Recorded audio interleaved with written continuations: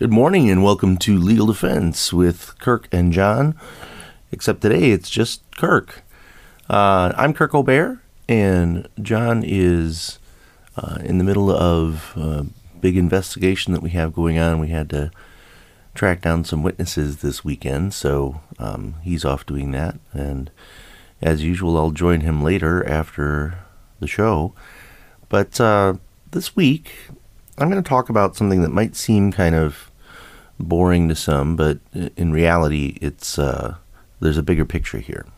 And I'm going to talk about the rules of the road, and specifically, I'm going to start off by talking about equipment regulation. Okay?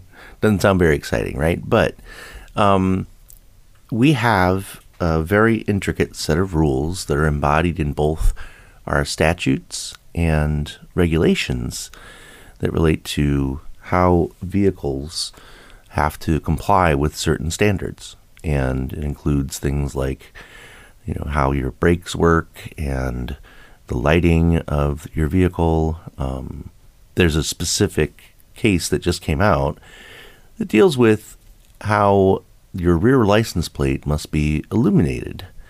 And it's one of the things that I think about when I'm driving around, because I see all over the place people that are technically violating many of these rules of the road and equipment rules that we have in statutes. So this case arose out of a traffic stop. And the stop was based on the fact that the officer saw the rear plate of this vehicle, and it was illuminated by a not quite white lamp in the back. And the law requires that the license plate of any vehicle, the rear license plate of any vehicle, be illuminated by a white light. And it was bluish. So the officer pulled the vehicle over. And the reason why most of these cases end up going up on appeal is because there's a challenge of some sort to the original traffic stop, the reason behind it. And then invariably, if it's something that does get appealed, it's because of the fact that that initial traffic stop turns into another investigation. And in this case, sure enough, they found contraband in the vehicle. One thing led to another, and that's how it usually goes. I'm not saying that happens in every traffic stop. It's just that by the time it reaches an appeal and there's a discussion about the law and what should or shouldn't happen, then there's it's because they found something bad in the vehicle, right? Now, it could be appealed just on whether or not this particular traffic stop was valid or not. But as I was saying, as I'm driving around all the time, I see vehicles all around me that are not in compliance with the law. And it always fascinates me that you can go on Amazon, or for that matter, into any of these auto parts stores and find customization or upgrade type things to your vehicle, including things like window tint and stuff like that aftermarket modifications that you can apply to your vehicle if you wish. However, you're doing something that renders it technically illegal. And I say technically just because if the police actually pulled every single person over for all of these equipment violations, they'd be far too busy to do important stuff. But so you can see why this is one of those things. Now let's take a step back. It's obviously important to have regulation of how motor vehicles are supposed to be operated for safety reasons. And clearly a license plate needs to be illuminated so it can be seen, right? That makes sense. In hours of darkness, if it's not illuminated, then people can't see what the vehicle plate number is, etc. But, and I get it that, we have to have these rules, we have to create these laws in order to have things be somewhat uniform in that area.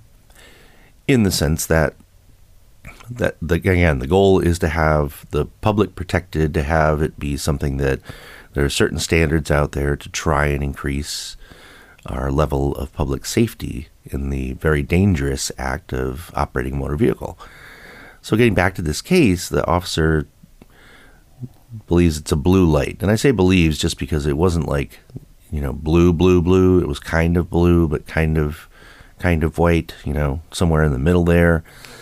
And, there's that type of lighting that can almost appear blue even though it's white. Well, anyway, you know where this is going, right? So officer pulls the vehicle over, says, hey, you've got an illegal tail lamp. One thing leads to another, gets arrested for something completely different. But the original reason for this stop was this tail lamp. So this falls in this, as I said, very broad category of regulation of vehicles. Did you know that if you do anything, practically anything, to change the tint of your windows, then, and this is a subjective matter. Now, there is something called a tint meter that law enforcement officers have, where they can actually measure how much tint there is on the windows. And there's a difference between the driver's window, the front window, the passenger window, the rear windows can have different levels of tint. But when you buy a vehicle from the factory or that hasn't been modified, it complies with those standards. Typically, okay? So I did have a case years ago where somebody bought a vehicle. It was, I don't recall what kind it was, but it was kind of an unusual vehicle. And the factory model, the one that came out of the actual car factory, had slightly illegal tint. And we litigated the fact that when someone buys a car and doesn't do anything to change it, is that person entitled to rely upon the fact that there's a reasonable belief that it does comply with that law? I mean, imagine the surprise that when an officer pulls you over, you've done nothing to change your vehicle. It's exactly like it was when you bought it, new. Nobody else drove it or did anything to it. And the officer says, oh, you have illegal window tint. Or let's just say the officer thinks you have illegal window tint because it looks that way. But it turns out that it is legal. Or, as I said, this other case that I had years ago, turns out that it wasn't according to the officer's tint meter. Now, let me make an analogy. Let's say you go to one of these CBD or hemp shops and you buy something that you think legally complies with the definition of industrial hemp. It has to contain less than a certain percentage of active delta-9 tetrahydrocannabinol in it in order to qualify as industrial hemp and therefore be legal to buy and possess and sell and so on. What happens if it turns out in the production process or through whatever set of circumstances leads this purported CBD to have too much THC in it, and you didn't know that? When you bought it, you were under the impression that that wasn't the case. What is there a defense there?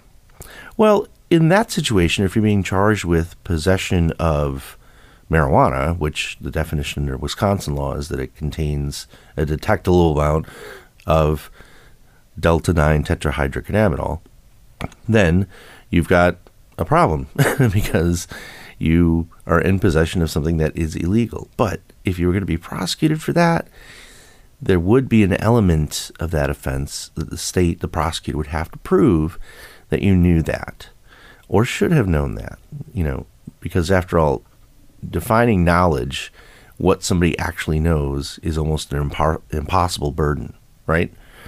It's like, because unless somebody comes out and says they know and I knew it was wrong, it's very hard to prove. So a lot of times there's this should have known standard that's put in there as well under the circumstances. So in that situation, yes, you would have a defense and say, hey, I mean, the label said it was legal.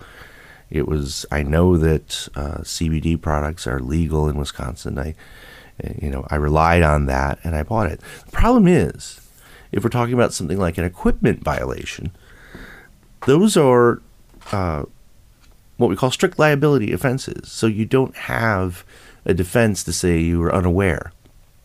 And it's very interesting in the law because there's a very, very limited class of quote-unquote offenses that have no mental requirement, no knowledge requirement. But equipment violations are some of those. You doesn't matter if you know or don't know. So that ultimately was the issue when it came down to this vehicle that just happened to have purportedly illegal tint on the windows. Is that too bad if it is or it isn't? It doesn't matter if you knew it or not. A lot of people think that's unfair, but that's part of the regulation aspect of the rules of the road. And we'll come back after the break and talk about how all the intricate details that are law about operating a vehicle that you're presumed to know. We'll be right back. Welcome back. As I said, we're going to talk about things that everybody is presumed to know in the law. And you've heard the old saying, ignorance of the law is no defense. And I've talked about this before on this show, but that is a rule of convenience because there's no logical alternative. How could you have a system of law that requires proof that the person knew what the law was? So, I mean, that's preposterous, but it's also kind of preposterous that everybody would know all these details as to what is in the law, including what's legal and what's illegal.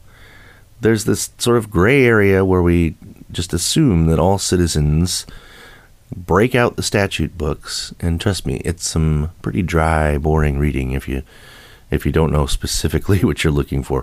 I mean, for me, I know what I'm looking at and what I'm looking for, but if you just read these statutes from start to finish, it's not like very entertaining reading. And I seriously doubt that most citizens do that, right? You don't just break open the statute books and start reading to see what's in there. Now, if you're a legislator or a lawyer or a judge or something like that, sure, I mean, you study the law, you study what's in there. But, every lawyer that practices actively has a set of the Wisconsin statute books sitting on a shelf somewhere. It's also obviously available on the internet and can be looked at the legislative websites, right? So these laws are made, and all of the processes by which they debate what something should be, and let's create this law to do this, and let's do this to do that. A lot of it is so intricate that citizens that are going about their daily lives doing stuff other than law stuff can't possibly know all these details.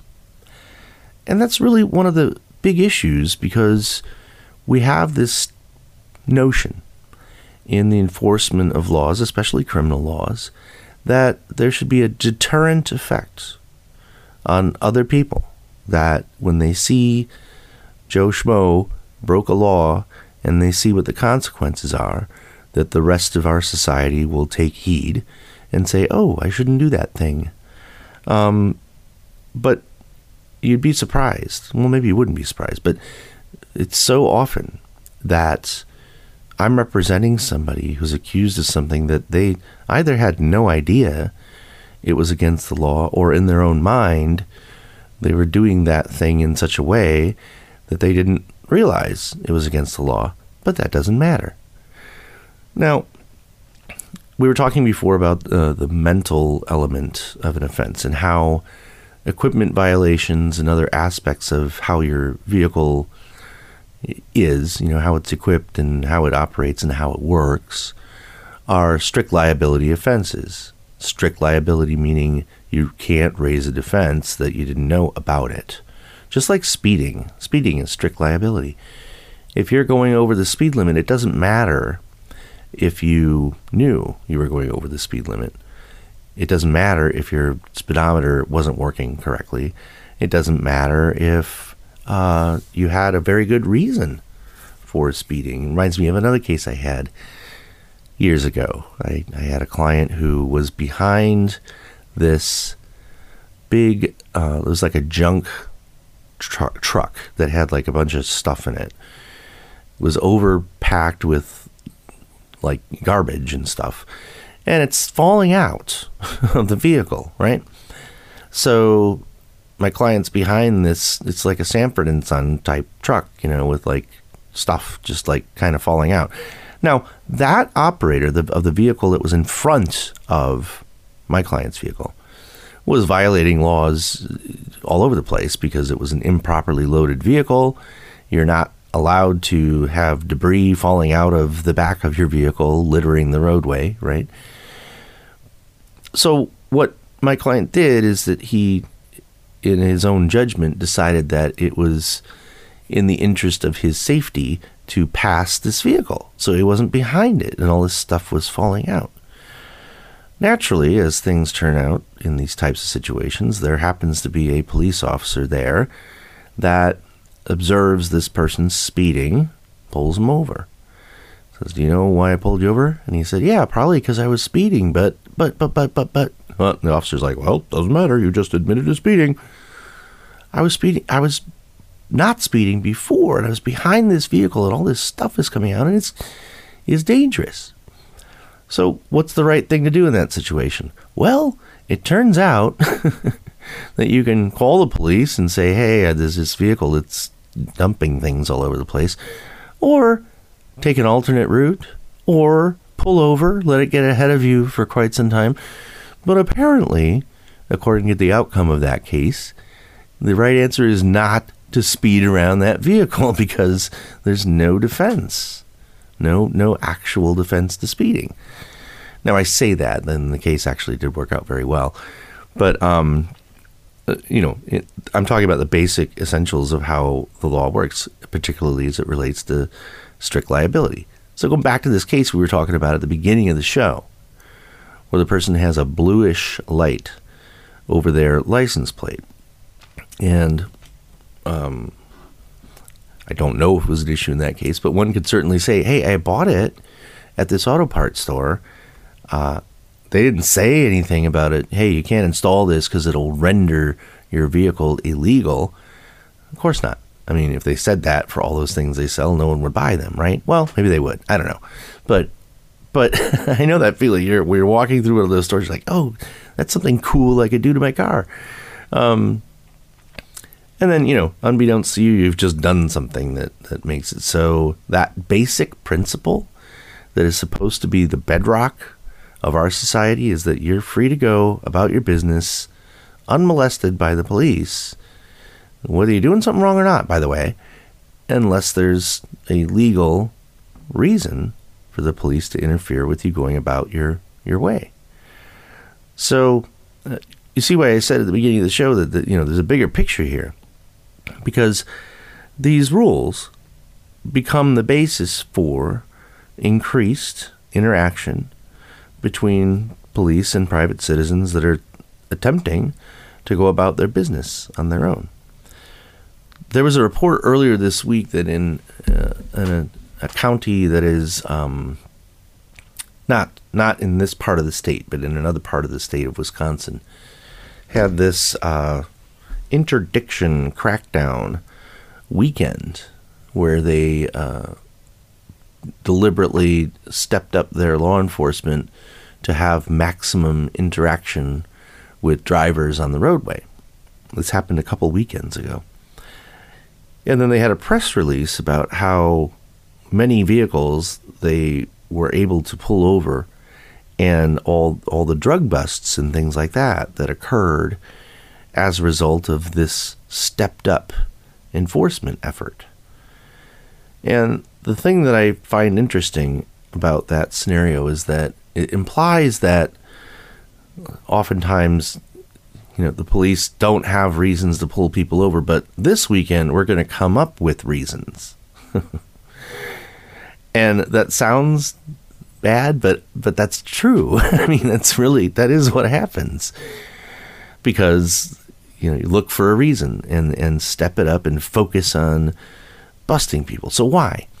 Why does that happen? There's a lot of different reasons, but this was basically so that particular county could have bragging rights about, busting all these people for various things. And when that sort of thing happens, I find it very distressing because you never know if you're going to fall. Not that you're doing anything wrong. That doesn't matter. Okay.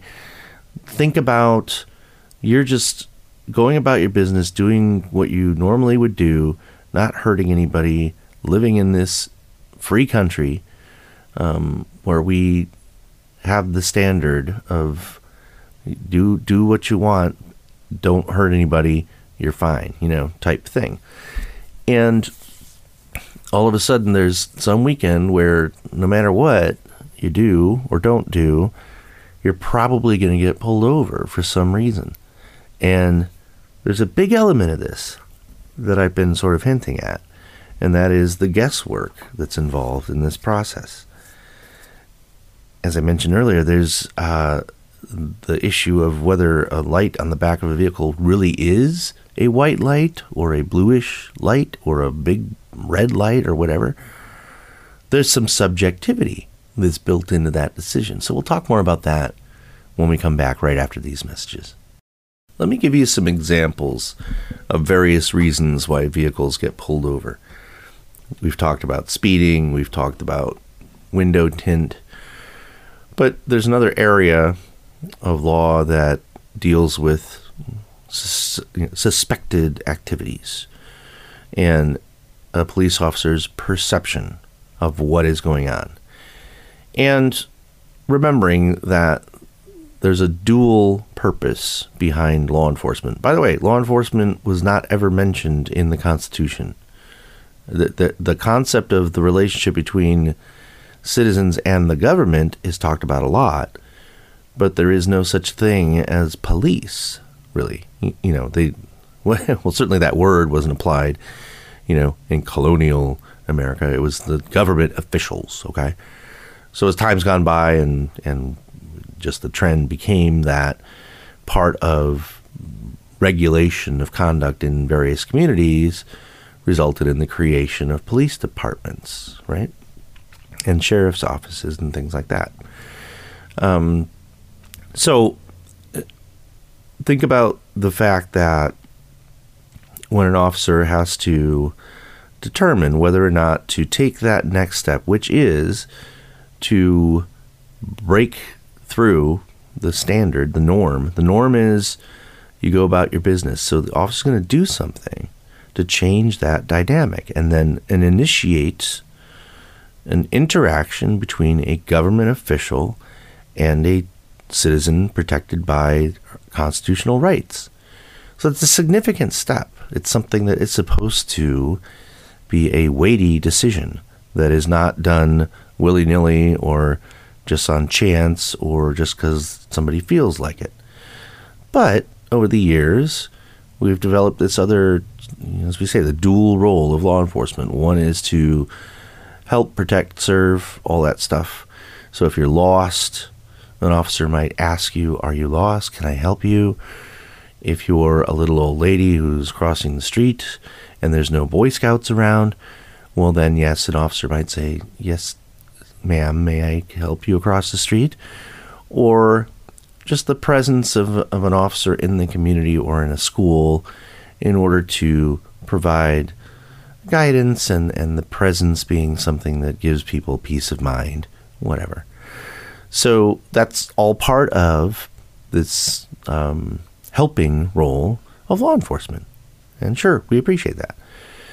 But the other side is when an officer is doing something that is directly in conflict with the preservation of our individual freedoms. And as I said, it's a weighty issue when an officer decides to inject him or herself into the person's business. Now, obviously, this is how crime gets detected and investigated every day in our country. And that's how and why we have trials and everything else, because law enforcement is our method, our modern method of gathering evidence in order to support those prosecutions. Again, going back to what was originally envisioned in our Constitution and the Bill of Rights is that this would be, we wanted to make sure that whatever form in the future the governments of the individual states and ultimately the federal government would take is that it wouldn't be something where people would fear the government, that they would be looking over their shoulder every minute, wondering what sneaky things the government's going to do in order to achieve its own agenda in violation of people's sense of security, their right to feel free. That's the thing that's so outstanding about this document in our United States, is that it embodies that sense of pride in being a citizen of this country. Now, of course, we know back when that was written, it didn't mean everybody, right? We just talked about this last week, how, women weren't considered citizens, really, back then, in terms of the right to vote. They didn't count as people. Slaves counted as partial people, in the Constitution. So, the methodology behind it all is obviously something that was different at the time, but the embodiment of these ideals, the things that we say make us American, they're in there. They're part of that document and set of supporting documents that come through the amendments. And you're supposed to look for the feel that's in there and what it means to enjoy that security and sense of freedom. Freedom, the concept of freedom, something that is a defining characteristic of our society. Well, we have other problems in our society, and we end up relying upon law enforcement to have these interactions with us. And you hear it all the time. If you're not doing anything wrong, why would you have a problem with an officer pulling you over or having a chat with you or whatever? And I suppose that's a very noble way of looking at it, but it also is something that has to be constantly checked and challenged. Because if we as a society become complacent in our view that that's okay, and if you don't exercise rights, they will eventually go away, is a theory that's out there, and it's probably absolutely true. So defending against these arbitrary, random, or otherwise unsupported interactions with citizens, as I said in this county earlier a couple weeks ago, where they announced that they had these big busts going on because they tried harder to pull people over, is disconcerting. They would have it that there were always reasons to pull all these people over all the time. They just didn't do it because they were doing other stuff. So this particular weekend, they paid close attention and pulled everybody over. So I was talking about the subjectivity aspect that's here. And the law actually does allow for the fact that a police officer, law enforcement officer, does not have to be perfect when it comes to perception or accuracy of perception, I should say. It's built in there. There's some wiggle room, right? Because it's a subjective determination. What do I mean by that? Well, let's use our taillight case as an example. Let's say the light itself is 100% legal. It's a white light that shines on the license plate. It's not blue. But the officer, for whatever reason, because of the conditions that night, or maybe this officer doesn't have the same color vision that enables one to clearly distinguish between those things, or let's say it's a light that it just looks a little different, but is still legally white. Well, is an officer allowed to pull somebody over because there's a guess as to the legality of this situation, and it turns out later that the officer is wrong? Well, the law says yes, as long as it was a reasonable mistake. So I've just used two words that are very hard to define because there's no bright line rule. The word subjective and the word reasonable. So, in other words, and let's go back to this interdiction weekend that happened in this other county, officers basically utilized their quote-unquote subjective judgment in ways to enable them to pull more vehicles over. And if you know what I mean by that, it means that there's two ways or multiple ways of looking at every situation. And if you choose to look at it a certain way, you're the permission that or the leeway that we grant in acknowledging the subjectivity that's part of that analysis can go in the favor of supporting that traffic stop. So this is fascinating if you think about it. You can have, and let me talk more about the tint. You can have your vehicle completely legal as far as the tinting of the windows. And if an officer thinks maybe not and pulls you over on the belief that it just looks like at that moment that the tint might be too dark, the officer pulls you over, checks the tint, turns out it's okay. But in that process, the officer smells an odor of alcohol or sees a gun or whatever, and then it turns into this other investigation. That traffic stop can be supported by the prosecution in saying that it was a mistake, but it was a reasonable mistake. Under the circumstances, the officer had a very reasonable belief that the vehicle was not in compliance with the equipment code.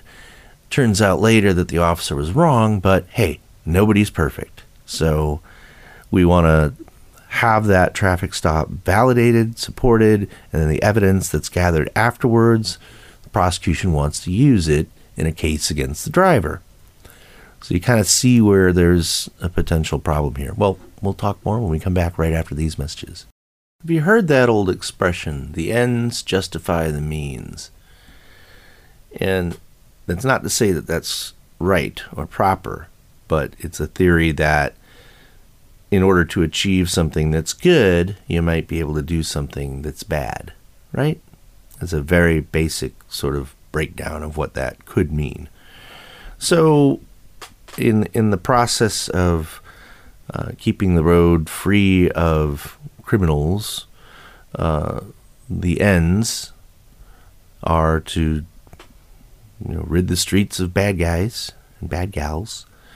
And in order to achieve that, the bending of the rules a little bit in order to make sure that there's a maximum opportunity to have citizen interaction is something that, frankly, I believe is encouraged in law enforcement departments. And again, I'm not saying anything bad or negative about law enforcement in and of itself. I'm simply pointing out that there's this window of opportunity, and it affects the sense of security that we all have. When I am driving and an officer is behind me, even though I'm doing absolutely nothing wrong, I've had nothing to drink, I don't have anything illegal in my car, I'm going the speed limit, I know that my car is 100% legit, there's nothing wrong with it. I know I don't have any warrants out. But when an officer's driving behind me, I think, like most people, you still feel a little bit nervous, right? Only because I know that anyway, when someone is in close proximity to you operating an official law enforcement vehicle, they're watching you, looking for a reason to pull you over. And that's just the truth. And it doesn't matter what happens afterwards. It's just that, it's very obvious to me, and I think to most people, that, you're kind of watching to see what's going to happen next, is all I'm saying. And I think that's a symptom of the fact that a lot of these so-called rules that we have gone too far in permitting an increased exposure or increased incidence of contact between law enforcement and citizens.